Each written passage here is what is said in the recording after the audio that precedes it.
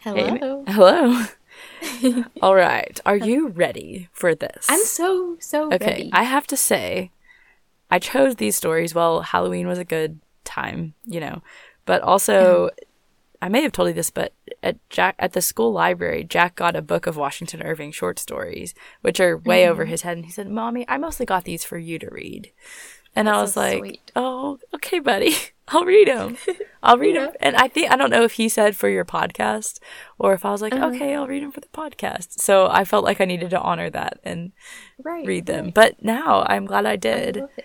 especially Yeah, after my me too. research about Washington Irving. Yeah, because you sent me some tantalizing.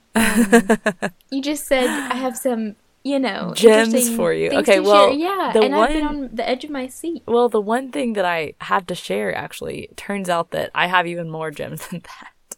Oh my goodness! Because I literally just spent like 45 minutes just reading Wikipedia entries just now, and it was really way more interesting than I expected. So Well, let's that's see. exciting. Let me tell you some about Yeah. Washington Irving. So, I started off just scribbling down a few notes, and I have like 2 index cards front and back. So I'll try to keep it short. But I just It's found official.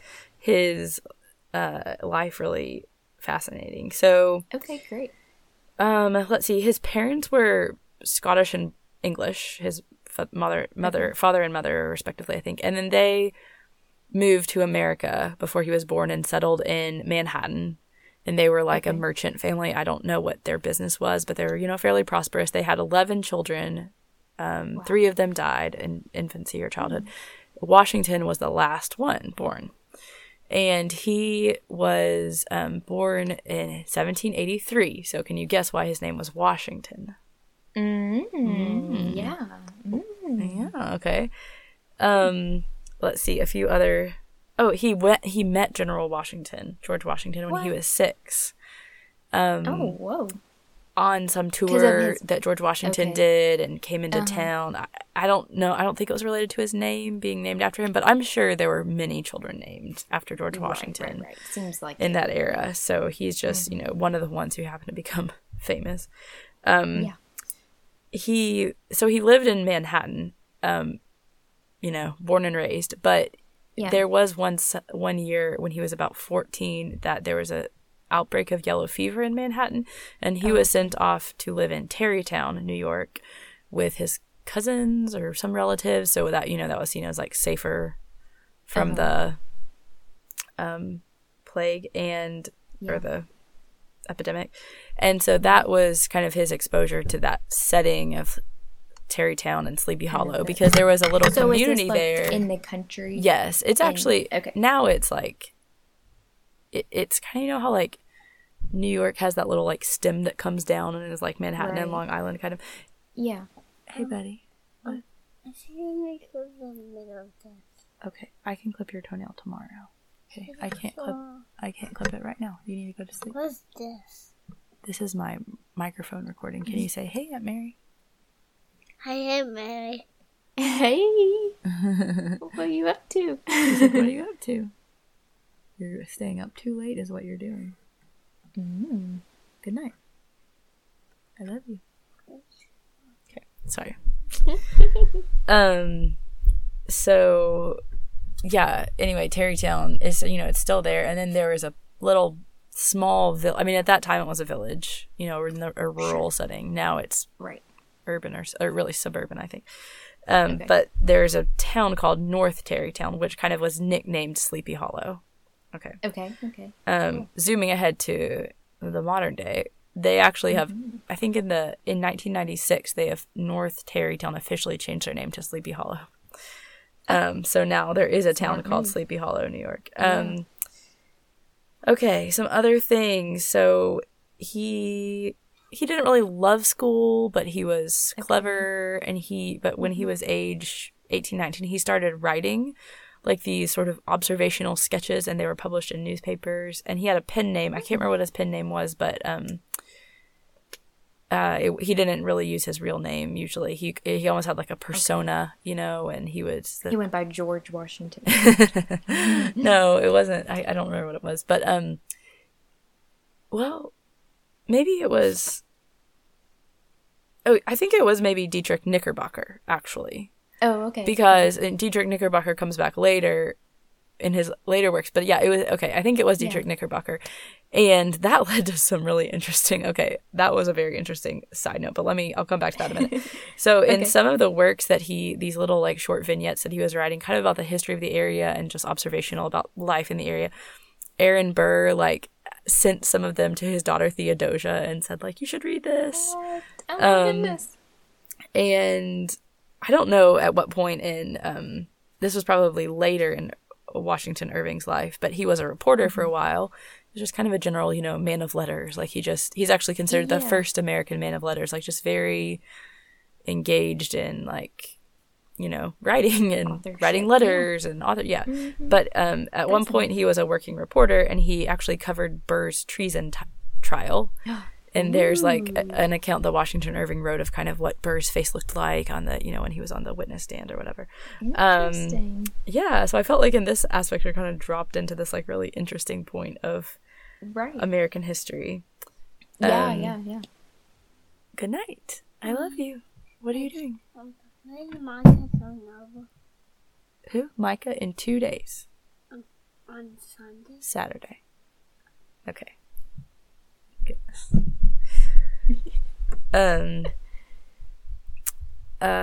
So when should I call him Irving? I guess when Irving was in his mid-20s, he was engaged to a 17-year-old girl. I can't remember her name, but she died unexpectedly. And he was really heartbroken by it. And he lived to be almost 80, but he never married. And no way. He was connected romantically. Like people would kind of try to set him up.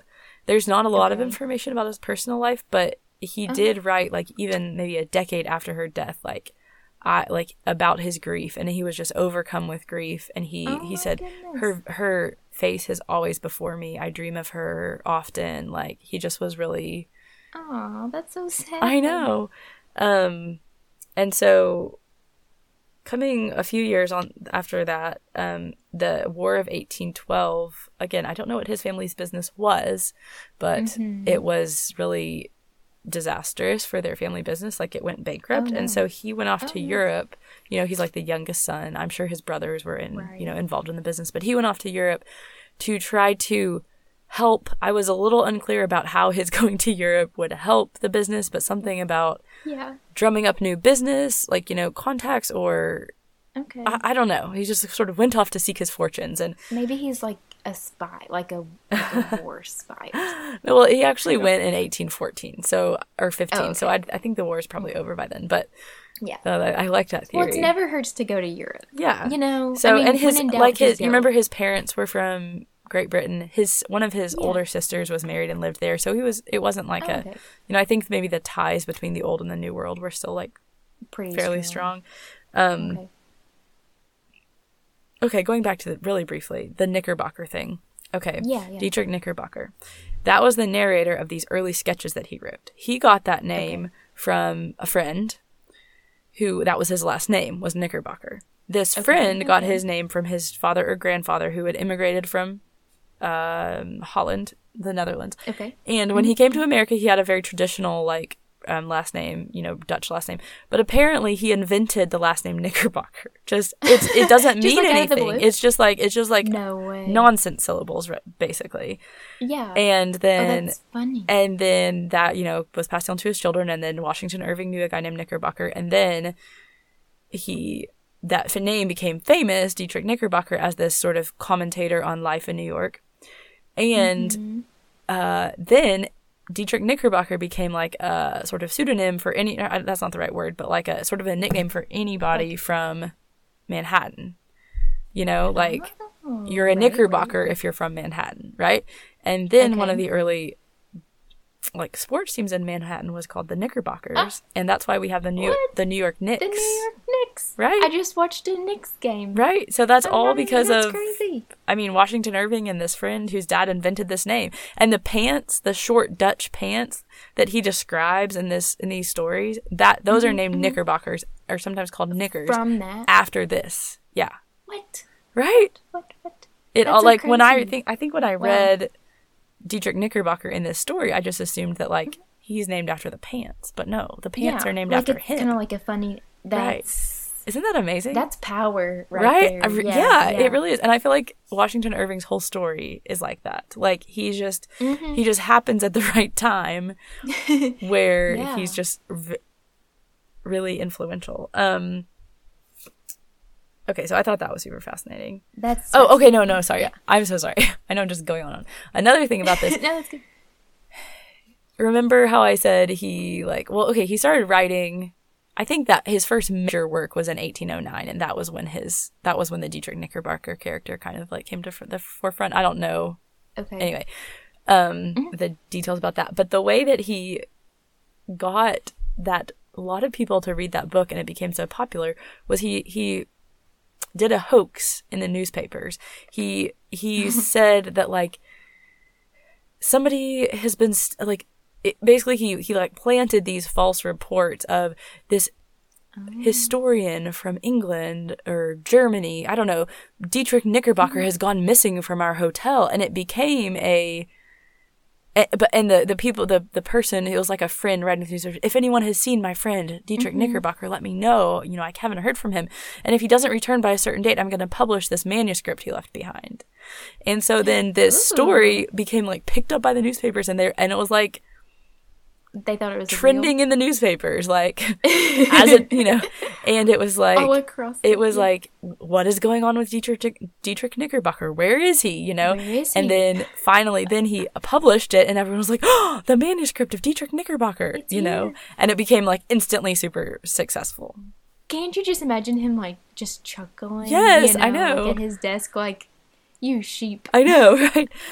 I didn't get, like, in a lot of my reading, I didn't get a sense of his, like, really personality, but I feel like it comes through a little bit in that story. Yeah. I feel like, and even his, yeah, I feel like he was kind of a goofy guy. Yeah. Yeah, he definitely had, like, a playful spirit. And yet he did, yeah. Interesting. Yeah. Okay. So he traveled, like, when he went on, once he left after the war, he spent 17 years in Europe. Oh, wow. And and so he was about in his, like, early 30s, I think, or late 20s, early 30s when he left. And he was in his mid 30s when he published what was typically called the Sketches or the Sketchbook, but it's called the Sketchbook of Geoffrey Crayon, like the wax writing utensil. Okay, and Geoffrey Crayon is another, like, character narrator where he is Geoffrey Crayon, but Geoffrey Crayon has, like, a different person. You know, he kind of, like, is this sort of persona, and he stitches all the, you know, pieces of the different stories together. Yeah. One of those stories was Rip Van Winkle, which he said he composed overnight while staying at his sister's house. He just, like, sat down and wrote it all. Oh, and wow. It maybe both that one and Sleepy Hollow, The Legend of Sleepy Hollow, which they were published serially. So they came out in installments. So, like, that's why I said they were both published in the Sketchbook.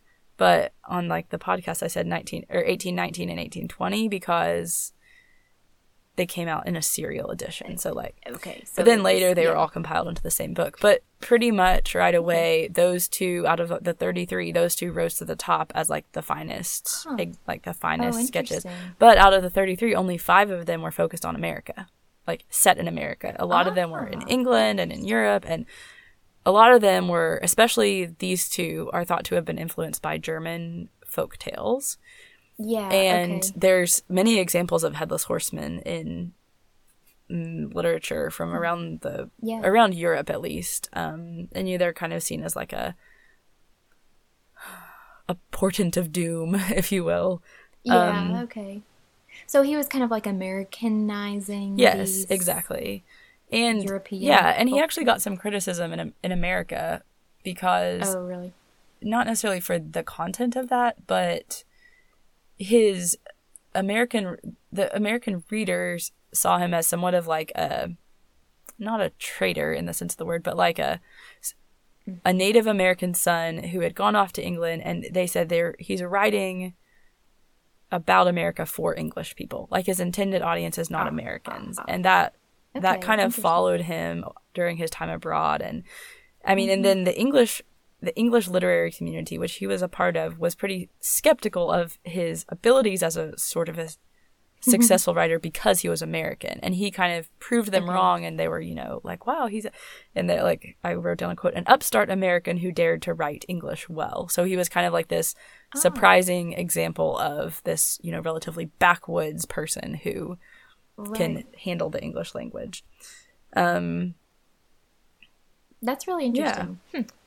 Kind of something we haven't seen in any of the authors that we've read so far. Yeah, I think it is because, like, we've read a lot of British authors, but also Poe was a little later in America. Yeah, I was gonna say, I feel like Irving kind of maybe paved the way for Poe to be who he was, and because he was wasn't he the first American author to live solely off of his? That's what the Poe article said, didn't it? But this said that Irving was the first one, so I don't know.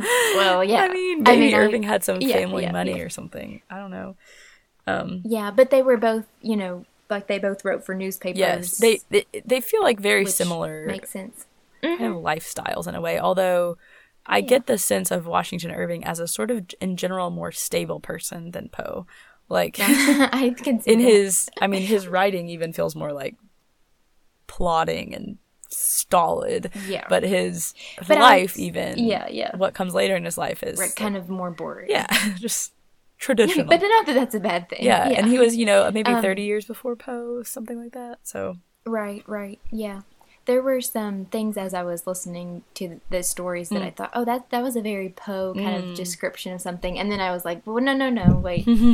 Poe would have been, I guess, if there's any connection, copying off of or being influenced by Irving. Right, yeah. Not the other way around, but yeah.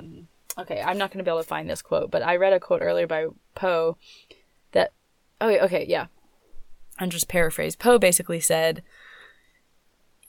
his reputation, Washington Irving's reputation, and of course he said it in much better language than I'm going to repeat it, is, uncontestable. But if we could tease out the fact that he was just the forerunner versus his talent, maybe more of his reputation is just because he was first. Yes, and not because he was he said it in a way that doesn't... It takes a lot to be first. Yeah, though. So I definitely think you're right that he paved the way for Poe, and I'm sure in some ways was influential to Poe, although, as we see in The Legend of Sleepy Hollow, to my disappointment, honestly, the story is really not that creepy. The themes are more of like sort of community and social standing and tradition, versus progress. And Poe, I feel like, definitely took that and dialed the creepiness and dialed it way up, which I appreciate. Like, phantasmagoria. Yes, I honestly was hoping for more of that from. More some creepy. Yeah. I was familiar with the story of Rip Van Winkle. I think I've read that short story before. And then I had never read The Legend of Sleepy Hollow, but you're familiar with it. It was like in the culture. And I just really wanted it to be like spine tingling. Yeah. And I go ahead. What did you think? It didn't get there. Well, I liked, it wasn't creepy. It wasn't creepy like Poe's stuff is creepy at all, but I liked that it was kind of, both stories were kind of like urban legend kind of and myth sort of things. Like, do you is this stuff real? We could live in a world in which this stuff actually, like, these things exist that are kind of outside the norm, like, I guess, paranormal. Right. I mean, not necessarily that, but, and I think that stuff is pretty fun. And so this was like a historical kind of just, I guess it goes back to folk stories too, definitely. and folklore, and kind of putting that in the American context was fun. Yeah, I thought, and it almost feels like American but not American because it's so. Both of these stories so heavily draw on the Dutch nature of. Right. Did you get the Devil in the Belfry vibes from it? A little bit. 1, 2. What time is it? Yeah, so why were they both set in kind of like Dutch. Well, that's a good question. Settings. Well, I mean, it's because New York was a Dutch colony first, and so I think he's just sort of commenting on the Dutch culture of the area, and that's what I guess he had experienced in Tarrytown. I guess. And he just was kind of, I feel like something he does That's what it was like. is like if Poe dials the creepiness up, I feel like, or the, whatever you want to call it. Spook Yeah, factor. yeah. I feel like That's a Irving technical term. dials up the cultural uniquenesses and like it's almost like a parody cultural almost, but fabric it's or like something. he comments on the way the culture is by just exaggerating it, I guess is what I'm saying. I mean, these are honestly the only two stories I've ever read by him, but I just, from what I read about, it seems like a lot of his works were kind of, almost like I don't know if you want to say situational, but like cultural comedy. Very place-based kind of. And yeah, community-based. Like they couldn't take place in another type Exactly. of community. Yeah, or- the community is very central to the story. Yeah. Yeah. They felt kind of, not otherworldly, but like kind of ancient almost in the way. But then some of it was kind of jarring, like in Rip Van Winkle when he comes back and it's the like election day, I guess. Yeah. And in the middle of a big American presidential election. Is that what it was? I think so, yeah. Hear that? Okay. That was kind of yeah, I thought that was interesting coming on the heels of our Day Boy and the Night Girl discussion about like, is there a main point that an author is trying to make? Is it just a story or is there something? And I mean, I think Rip Van Winkle is just a story, but I also, when I was reading that, I thought, I wonder if a point he's trying to sort of illustrate is that, because I think 20 years later was about like contemporary for when it was published. Okay. Approximately. Yeah. Maybe it was more like 30 years earlier, but was it kind of like we've come so far, like 30 years ago, 20 years ago, we didn't even have a country, but we barely had a country, and now like it's just politics is kind of like routine, and it was just someone basically time traveling 20 years into the future, into his future. It was just kind of an interesting like focus on the changes of early America. Yeah. Definitely different than like what I would. It's just different than what we think of as American. Right, it is, yeah. But I guess to them, like, that was American history. Like, American history wasn't that long at that point. And so it's interesting, just the Dutch thing is very connected to the colonial history, and then the whole Henrik Hudson is connected to the, early exploration, and then you have the Hessian soldier, which is connected to the actual Revolutionary War. So it's I feel like you definitely got that American place sense. The blending of cultures and and like you said, like that you don't have that exact same blending of cultures anywhere else. So it is very specific to that general location. Well, I was going to talk about the story kind of later on. But we kind of skipped ahead to that. And I want to tell you a little bit more about his life, actually slightly a lot more, because it continues to be interesting. While he lived in England, he was like part of the literary, society. Like all these writers were. They all were friends with each other, apparently. Sure. And a mutual friend told him at one point that Mary Wollstonecraft Shelley was interested in him romantically, but he never pursued it at all. Wow. Missed opportunity. Well, I guess he was still heartbroken over. What was it? Yeah. Pseudo Katrina, whatever. Yeah, that's right. Yeah. So he lived in Spain for a while, and while he was in Spain, he gained access to a bunch of like diplomatic records of like all the documents and the papers of all this American diplomats to Spain since there had been that thing or something. And so he started becoming interested in Spanish history, and he ended up writing some actual like history works. And they were like his one of Christopher Columbus, it said it now would be called romantic fiction because he like used historical elements, but he also added some fictional things to kind of sharpen the story. But one of the things he added was that Columbus proved the earth was round, which was not true. Columbus did not think the world was flat. The common idea at the time was not that the world was flat, but it's actually from that work of Irving's that myth becomes promulgated. So again, he's really influential in that way. He was a diplomat in London for a while, and then he actually went back to America, and he traveled out west. This is like in the like probably 1840s-ish. He spent maybe 12 years in America, and one of the reasons he traveled out west and he wrote this like series of Western works, which people didn't like as much as his other works, but he really cared about being seen as an American writer, but he hadn't spent very much time in America recently, so he he went back and kind of reestablished his connections and his American credentials, and followed a friend out west, and then he wrote like this book kind of with the name of the friend, like this sort of imaginary, I mean not imaginary, but fictional version of his friend's life. And then he bought a house in Tarrytown, which he called Sunnyside, and it was in disrepair, and he spent basically the rest of his life and apparently a lot of his money repairing it and fixing it up.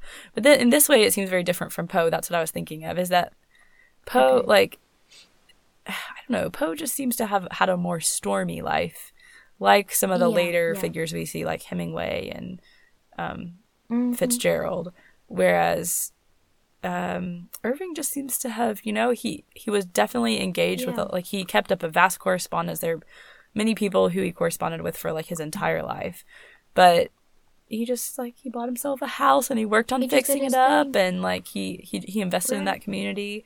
He did end up going back to Spain later in his life as like a minister diplomat to Spain, but he came back to America, and he became like a kind of a go-to for many young American authors who were, seeking advice or entry into the field, and then he became like Rip Van Winkle, like old Rip Van Winkle. Exactly.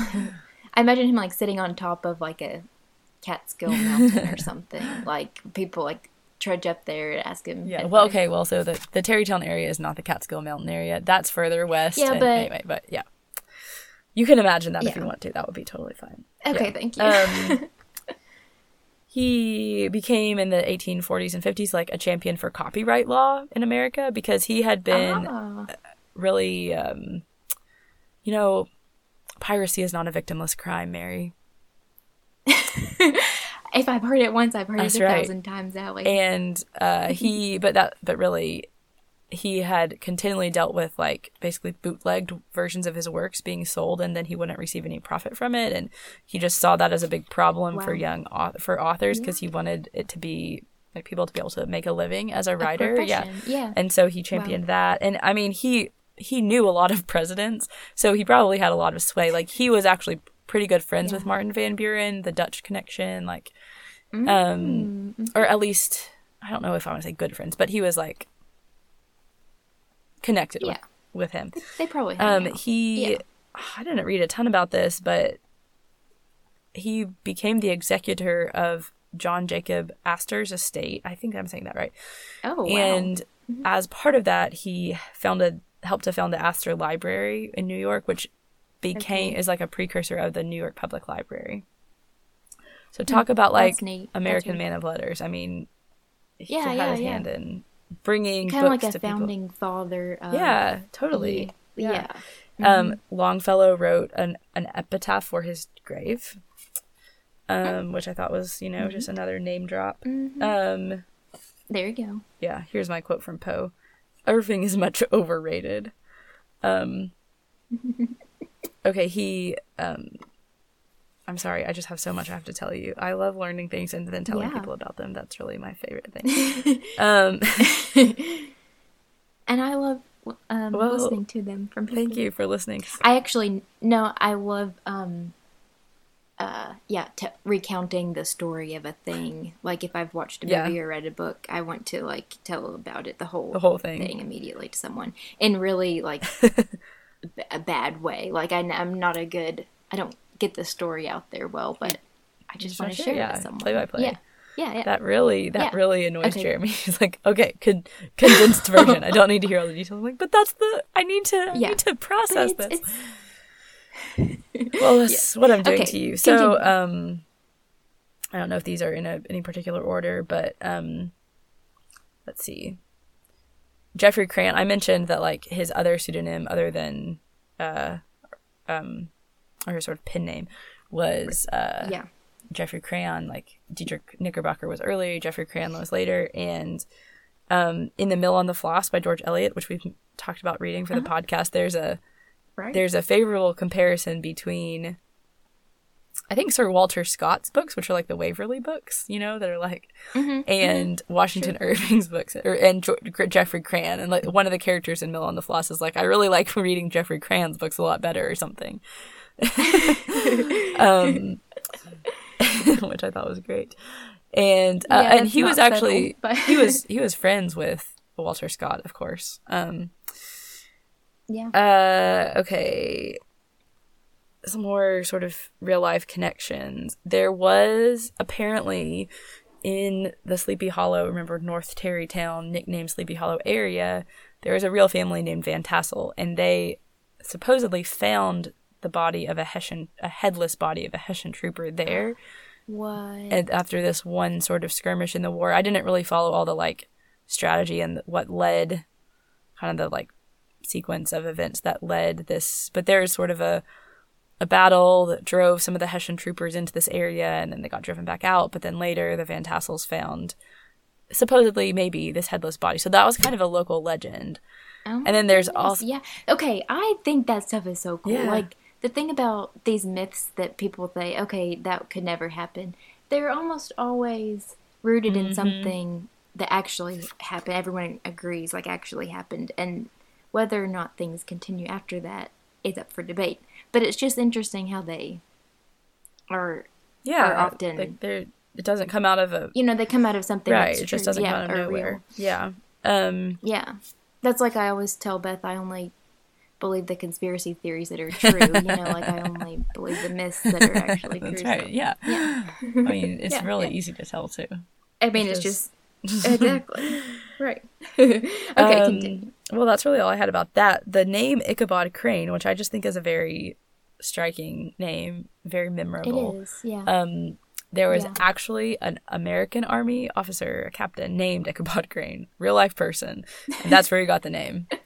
And Ichabod means like God's wrath or something, and it's a biblical name. It's like one of the names of a prophet's son, like Samuel's son or Eli, somebody's son. And so that was where the name came from. But there's Washington Irving had a lifelong friend named Jesse Merwin, who was a school teacher in this rural area. And that's like the sort of the model of Ichabod Crane, the character. Even though he didn't use his name, he used an entirely different name. And Martin Van Buren actually like wrote a letter and like attested like with his signature to the fact that this person, Jesse Merwin, is the life model of Ichabod Crane. Huh. And interesting. Yeah, okay. Sorry, I have more. He was the first person to use the term Gotham for New York City. I don't know where he got that name, but that nickname for New York City came out in that first Dietrich Knickerbocker collection in 1809. And then that's and I don't know. I would like to know where he got that name. Yeah, that would be really interesting. Gotham. I don't know if it's like a Dutch influence, like some of these other ones were, but I don't know if many of his other stories actually have much of a Dutch. I really don't know. I mean, Dietrich Knickerbocker obviously is a Dutch name, so they have to have some. Right. But I don't know. Yeah. Good. I would be interested to know how much. Are most of his other stories set in like the Tarrytown, New York area? Oh no, you said a lot of them are set in. Well, in the ones that he wrote when Europe, he was abroad, most of them are not set in America. But the Dietrich Knickerbocker Okay. ones, I believe those are all set in America. are. Yeah. Okay, Or okay. mostly. Okay. Just 3 more things. Sorry. And then we can actually talk about the story. We've only been doing this for 35 No, this minutes. is all. 4 more things. Sorry. Share it. She's out of control. 5 more things. No, okay, just kidding. What we typically think of as like our Christmas traditions in America largely are heavily influenced by his sketchbook by Jeffrey Crayon, because he wrote a lot of those stories. I mean, probably even more of those stories that are set in America are set in like British Christmas time. Americans didn't celebrate Christmas very much, but he's spent several cozy British country Christmases with like lots of these sort of old world traditions. Okay. And he wrote about them as well as introducing some sort of supernatural element. So like Santa and his sleigh flying and mistletoe. Like mistletoe was unheard of except in like, Old England, whatever. And so he he kind of reintroduced mistletoe or introduced it to America. And just sort of this general sense of like cozy Christmas time and all that. That was, I mean, they talk like Charles Dickens has said the man who made Christmas or whatever, but apparently Washington Irving was influential in that as well. There's a series that started to come out in the 1940s of famous American stamps. Not childhood of famous Americans, just famous Americans. Right. And he was the first person featured in 1940. I just feel like he's such an. This is so. I'm embarrassed to say this, but he's just an influencer. Well, he was, yeah. Like, definitely. I know that term has turned sour, but he definitely influenced things. So by definition, let's just use it that way. He was an influencer. Yeah.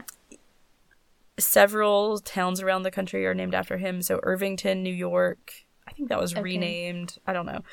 There's this town in Texas called Knickerbocker in Texas, which was founded by 2 of his nephews. And so when they moved down to Texas, they were like, let's call our town Knickerbocker. And then there's also Irving, Texas, and there's a relatively famous neighborhood in Chicago called Irving Park, which was known as Irvington and then was changed to Irving Park. And then the thing that I wanted to tell you all along. Oh my goodness. Maybe I've probably built it up too much, but it's been, especially The Legend of Sleepy Hollow has been adapted many times. It was like an early silent film with Will Rogers as Ichabod Crane in like the 1920s. Oh, wow. I think it was silent. I assumed it was silent, but I'm not sure. And then like in the 1990s, Tim Burton, master of weird, did a very changed story with Johnny Depp as Ichabod Crane. But the one that I'm mostly wanting to tell you about is there is a it was a made-for-television movie that came out in 1979, 1980, starring a very young Jeff Goldblum as Ichabod Crane. Whoa. Is this what? Can we watch it? I don't know. I found it on YouTube and it is very grainy. But I did find some stills online that are better. And like Jeff Goldblum is almost recognizable. He's so young. Oh my god. And I just don't Jeff Goldblum himself is such a strange person. He just has such a unique. So I just feel like combining him with Ichabod Crane is just fascinating. Yeah. I'll send you these I'm looking up pictures. If you just Google Jeff Goldblum Ichabod Crane. Okay. I'm imagining him with the glasses, like thick black glasses, No, he doesn't. He's just kind of young and handsome, honestly, but kind of like, smiling and. Okay, so I see a picture of him on a horse with like a pointed tricorn hat, whatever. Yeah. And then I can totally see it. Yeah. The little clip I watched, honestly, I couldn't make out much what was happening. Yeah. But I do notice he is wearing knickerbockers or short, fluffy pants. There we go. I'm taking a bunch of screenshots. I'm going to send them to you. He's just, his face looks so different. Yeah, he does. Of course, he's really young. So was he not famous at this point? I don't think he Okay, was. yeah. I mean, I don't know if this is what This is what propelled him to, yeah. I don't think this was like his first thing he Uh-huh. did, but I don't think he was like incredibly famous. Right.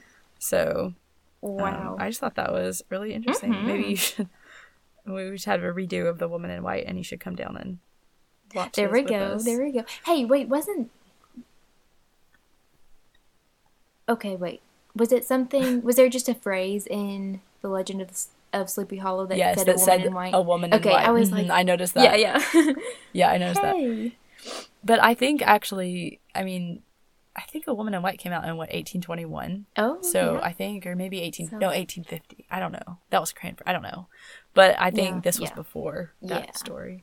Well, there we go. There's Wilkie Collins' inspiration right there. Right there, Yeah, he well, was now just we know. reading, and he Yeah. was like, well, this guy is surprisingly good for being an American. right. And then he was like, yeah. Oh. He was like, well, a moment of inspiration. That's A woman in right. white. Ding. I can see the whole tale before me. That's right. Two girls look alike. I wish he had seen the tale just a little bit clearer and then written it down. So true. These photos are hilarious.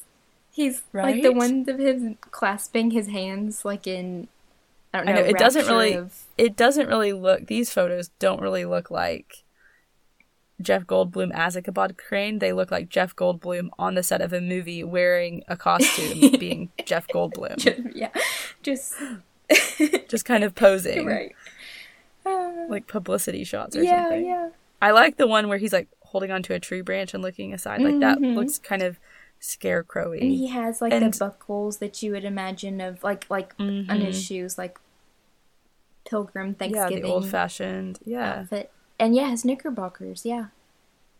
Wow. Wait, no, I was just gonna look something up, but I forgot what it was. Something about this. Yeah, I don't know. Anyway, go ahead.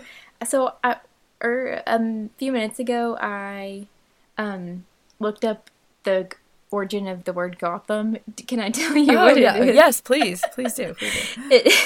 It means literally from two Old English words, homestead where goats are kept. Oh, is that So- what?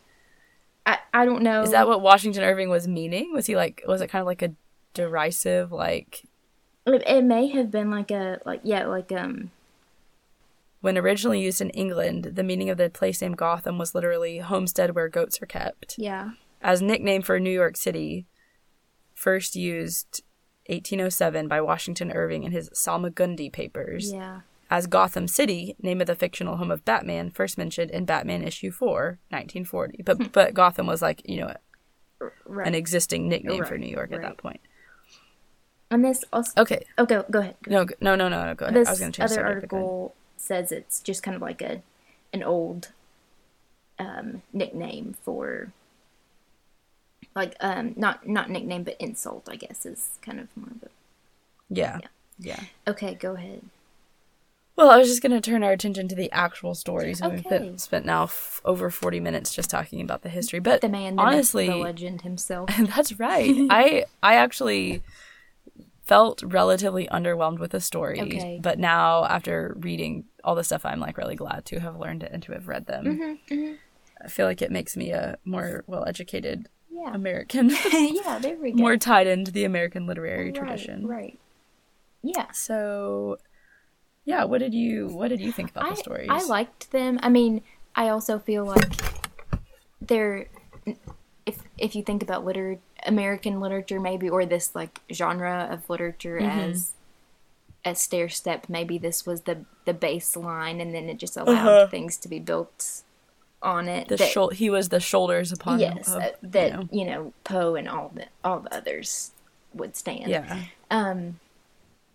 But they're good stories. Like there's so many. I had forgotten about the pumpkin. Like that's so Halloween-y. Yes. They got me in the Halloween spirit. I'll just say that. I mean, Well, good. The yeah. pumpkin definitely did that for me Yeah. too, because I was like, oh yeah, like it's almost like a trope that you Yeah. have seen, but Right. you're like, oh, this is the. I Probably thought that origin was of out of like a cartoon movie, but no, not actually. Yeah, and then It's like what we were talking about with Poe, with like Right. the fall of the House of Usher, where it like breaks apart and there's a lightning storm, and I was So like, it's like very Scooby-Doo. yeah, Yeah. and then you're like, but Scooby-Doo had to get that from somewhere. So Right. Yeah, we're tapping into this stream of inspiration that other Exactly. people have tapped into. that's right. Yeah, Rip Van Winkle, like I said earlier, I just kind of like the urban myth kind of feel that it has to it. What did you think about the character of Rip Van Winkle himself? Like, he's not that awesome of a guy, right? But I guess that's No, not really, yeah. not supposed to love I him. mean, I actually was thinking, like, who am I supposed to be sympathetic toward here? Because Rip obviously was ripping through life. I mean, he just Yeah. wasn't, but the narrator somewhat presented him as the, the poor henpecked husband Right. and the Hey, wife Becker. as the, Hey! Sorry, Beth and Doug just got home. that's fine. The wife as, the kind of antagonist in a way. But then I'm reading it and I'm like, this poor woman, I know, right. And so I definitely felt like I don't think I agree with the narrator here in Yeah, his yeah, assessment yeah. of this situation. Yeah. I think so. Yeah, I was thinking like you can be that type of person who wants to kind of just like dance through life. I like he said like there's a description of the way he lives his life. I can't remember exactly what the phrase was, but like he would rather live off of like pennies than work for a pound, like work hard Pound, for it. yeah. Yeah, something like that. Yeah. And I totally, that's kind of me in a lot of ways. It really is. But you just Yeah. have to, I feel like if that's going to be what you go with in life, then you can't commit to other things. Like you shouldn't probably like Can't have commit to a a family. family. Yeah, like that's just Yeah. should be off the table for you at that point. That's But actually a really good point. I mean, by committing to having a family, yeah, you should be like, he should have been stepping up to, work for the pound, probably. and just at least keep the farm up. And I mean, I feel like his wife had definitely a valid complaint, especially since he was always going around like helping other people out and not really doing the work at home. Now, okay, that resonated with me. I was like, oh my goodness, toes being stepped on, because I just have a tendency to like, I want to do whatever seems interesting at the time. Like maybe start a podcast instead of do my lesson plans or grading, right. Or It's meal so much planning. more fun. Right. I want to like new things seem exciting and different things seem Yeah. interesting, and I have to use a lot of discipline to like keep up with the normal things. yeah. Because I tend to forget those in pursuit of the interesting things, yeah. the things Yeah. that seem fun and interesting at the Right. time. So I felt a little, there was- convicted I by feel the like Rip a Van little Winkle story, lesson, honestly. in there for me. Yeah. Yeah, and then I mean, the whole I feel like it was a very like atmospheric, or like the picture he painted of the going into the sort of the cleft of the mountains. I liked that Yeah. part because I think that had a pretty good sense of place, and it just felt very origin story Rip Van Winkle. Like Right. that's kind of the story, He lies down and goes to sleep for a long time, and Yeah. The scene know, is those very are vivid. Yeah. yeah, definitely.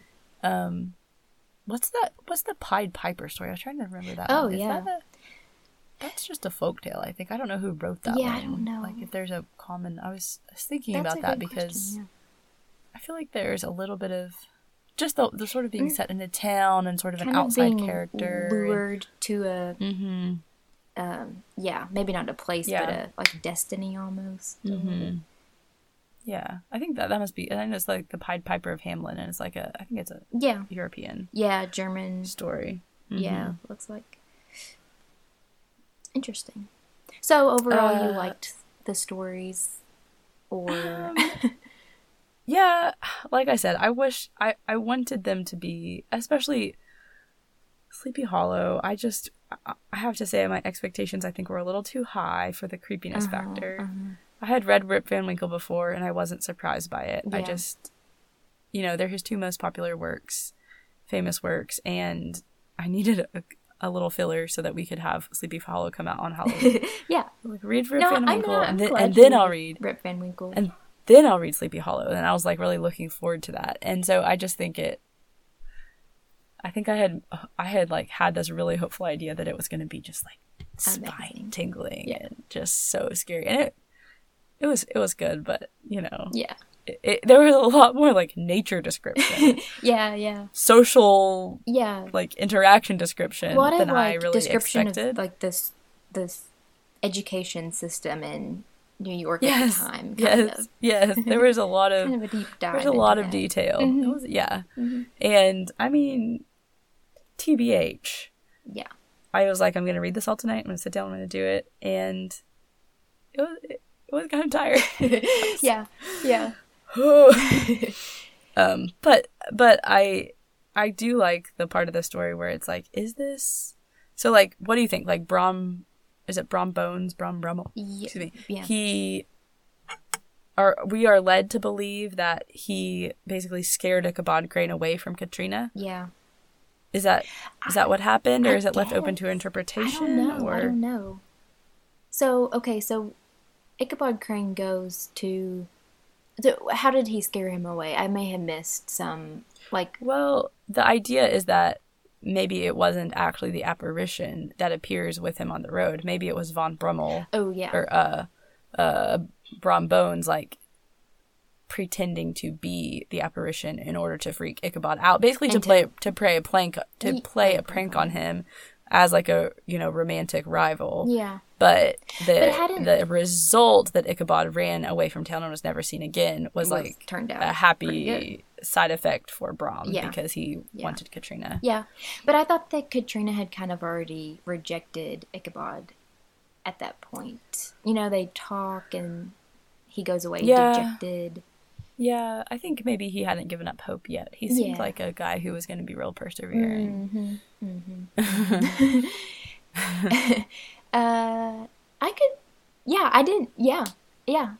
could see that for sure. I mean, I think it was actually a headless Hessian, soldier, but no, I'm just kidding. I don't really know. I don't know. I always appreciate an explanation where you think it's something supernatural, but then it's actually not. Okay. There's like a real explanation. And then, Ichabod Crane is portrayed as being someone who very much believes in the supernatural, and so maybe he was kind of primed to there we go. believe in it, and so Brom Bones takes advantage of the fact, or maybe it was and I think like even in one sort of analysis of the book I read or the story I read that Irving intentionally left it ambiguous because maybe those fun. those who are like Ichabod Crane who also believe in the supernatural can think that way, and then or it just keeps the mystery of the story. And that's probably that's I think the very striking physical description of Ichabod Crane as a sort of scarecrow person combined with his kind of just social outsider nature, plus the headless horseman, and then that especially that inconclusive end. I would guess that those are kind of the factors that have led it to be kind of prominent in culture. I think that's a very astute analysis. Oh, well, thank you. Yes. That actually is my own analysis. I didn't read that from somewhere, so but I'm just thinking out loud. Yeah. I even feel like, and I didn't read this anywhere, but have you ever seen The Nightmare Before Christmas? I've never seen it. Nope. Okay. I need to watch it. Well, do you know who Jack Skellington is? He's like the main dude. Yeah. He's just, I mean, I guess he's supposed to be like a skeleton, but he's very long and lanky, and it kind of that description reminded me of Ichabod Crane. I was like, I wonder if there's like a influence there. Yeah. Yeah. Anyway, anything else we want to talk about the? I don't think so. I liked it, and Happy Halloween to everyone. Thanks. Yeah. Yeah. I guess when this comes out, Halloween will have already happened. Okay, so happy well- All Saints Day. Oh, there we go. November Good. 1st. Very good. Okay, I didn't talk to you about this beforehand, but I did want to mention, if anyone listens all the way through this episode, we have an email address, istayeduplate@gmail.com, and you can email us book suggestions there. We would love to Yes, we read what would. you want to Yes, listen we to. would. I mean, you reserve veto rights. We're not going to read something we don't want to read, but if we all can agree on something we want to read, That's right. we do books that are out of copyright and slash in public domain, two ways to say the same thing. And typically in America, that's books that were published before 1927, whose copyrights have not been renewed. Yeah, no thanks So to we're- Washington Irving on that Seriously. Guy, come on. Thanks, But buddy. we are, so that limits us, but But there are so many there's plenty of fantastic- books out there. Yeah. There are. And also, we do try to do books of short to medium length and not really, really long books. If there Both for are our any hidden... sanity and listening sanity. Yeah. If anyone has any hidden gems of books that are like a reasonable length that were published Reasonable before length, I know. That may be why we're 1927. tending toward the short stories lately, Yeah, because yeah. we've recently researched some books we were interested in, and they were like 500 pages. And I'm not doing No, thank it. you. No. So, so we would love, no pressure, but it is fun. I mean, we can see on our podcast server, we can see where people are listening from, and we can't see like specifics, but we can see that we've had listeners from Latvia and United Kingdom and Australia. Not a lot, but people from there. And then in America, we've had some Brazil and I don't know. Do you ever look at that? I'm trying to think. Have we had somebody from every continent? I think we Ooh, may yeah, have. okay. Yeah, I we don't may think have. we've had anyone from Africa, actually. Oh, really? So share this with your African friends so we can go to Yeah. all the inhabited continents. That's right. But let's see. We've had, India, well, some little random European countries. I don't know. Awesome. Yeah. But anyway, all that to say, it's just fun to see like your little things pop up. So we don't know. We assume that our family is mostly the people who are listening to this podcast, and that's mostly why we're doing it, is just to sort Because of share our want to. yeah, we're doing it for ourselves, but we also we want to. I really love when we got together last weekend. Mom and I talked about persuasion for a while, Yeah. just as sort of and I was like, this. I didn't say it out loud because I didn't want to bring everything back to the podcast, but I thought this is one of the reasons why I want to do this, because I want to talk about things other than just we get to share mundane, an commonplace. We get experience. to Yeah. So And many so stories, really. Yeah, today. and so anyway, if you're listening along with us, which I think there are some of y'all in Idaho, and I see a lot of listens from Idaho, so hello out there. To our And Idaho friends. Washington State, and I see lots in Virginia, lots in Virginia and lots in Ohio. I mean, by lots, this may just be 2 people, but still, we appreciate you listening, and we're glad you're following along with us. And if there's a certain book that you want us to read to you, let us know, and we'll do it if we can. So, Yep. yeah. And with that, So do you want me to share what book I'm going to read please. next? Please do. Okay. So I actually have several now that I'm excited to read. Okay, good. That are on the back burner. On the docket, there we go. That's a better way to say it. But the one that I'm going to read next, so that we can get a little bit of a variety in origin, I guess, is So instead of being I stayed up late to read this book to you, this podcast doesn't gradually become I stayed up late to read this British book from the 1880s to you. exactly, which is we were getting really close to that point. I'm going to read The Death of Ivan Ilyich, or Ilyich. I don't actually know how to pronounce it yet, so just I don't know. I'll figure that out. I'm sure you can. Yeah. Yes. By Leo Tolstoy, and Okay, I'm excited cool. for it. Yeah. Yeah. You've never read it, have you? Right. We talked about this Yeah. before. It's not really a surprise to me. Right. But yes, one reason that Mary's reading it is because I've never read it, so I'm excited about that. I think it was one of those books we could read in school, like, but we didn't. Okay, to any people who are listening to us, does it come as any surprise to you that we were homeschooled? Does it? It should not. We were homeschooled. Yeah. Yeah. And so we read a lot of books. Yeah. And there were a lot of books we didn't read, but we were aware of. So yeah, I don't remember a lot about this book, but I did read it for school, and it has some deep themes in it about life's biggest questions, and it's we'll just see how we like it. good, cool. And I'm excited about the Russian aspect of it. I don't know when it happens in Russia, but I read, and I think Anne read it too, A Gentleman in Moscow, which is a modern fiction book. It's really good. I know, but it just, it was so fascinating because it was the narrator, or like the main character, was a Russian who loved Russia. And he just talked about his homeland so fondly, and it was like, it made me see this other side of Russia where it's like, oh, like, it's not just all nitty, like, gritty crime and punishment and like wrestling with your soul. Well, like, okay, this book is going to be like that. Okay, well, maybe, but still, Russia is interesting. Yeah. And, Cool. Well, so we're still going to be in the 1880s, but it'll be in a different country. oh, really? Is it the 1880s?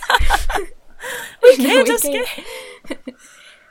Okay, then I have chosen my next book, and I'm not going to tell you, but I don't think it's the 1880s. It better not have been. If it was, no, I'm just kidding. It's good. We found our niche.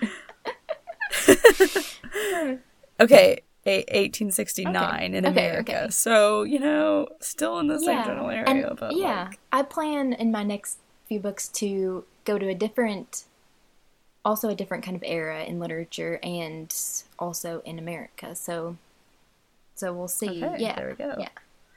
You know what hasn't happened yet, and I sort of suspected it will? I mean, I guess we have been talking about the books a little ahead of time, but if you are like, I'm reading this one, I'm like, dang it. I was going to read that one then. I think we have thought pretty similar along the same lines several times. Yeah. Oh, yeah, that one. That's right. Yeah. You're like, oh, I want to read this. I was like, I already bought it. Way ahead of you, sister. Yes. Yeah. Well, this was it fun. was. Thanks for chatting. This was a long episode, but most of that was watching Hunger Games live. Trivia for y'all. Yeah. Yeah, it was fascinating. Right. So, yeah. Okay, well, I love you, and I'll talk to you soon. Okay, sounds great. Thanks for reading these stories, too. I'm looking forward to hearing about Ivan. Yeah, Ivan. Ilyich, whatever, and his trauma. Yeah. Whatever leads him to have a death. Yeah, I wonder what happens at the end of his life. What happens at the end of anyone's life? Well, you don't know how he By dies. definition. So. Like, is that Stay the main tuned. plot point? Like, how he dies? No, it's not even that exciting. Okay, by the way, did you read Crime and Punishment? No, I've did never you read read that? it. No. Maybe I should read that one. That one's, like, interesting and dark, and it's kind of about, like, redemption. And Okay, yeah. maybe we'll return to that after we do kind of come back around to Russia later. Yeah, that'd be good. I'd like that. All right, well, with that, good night. Good night. I love you you. too. Okay. Bye. Bye.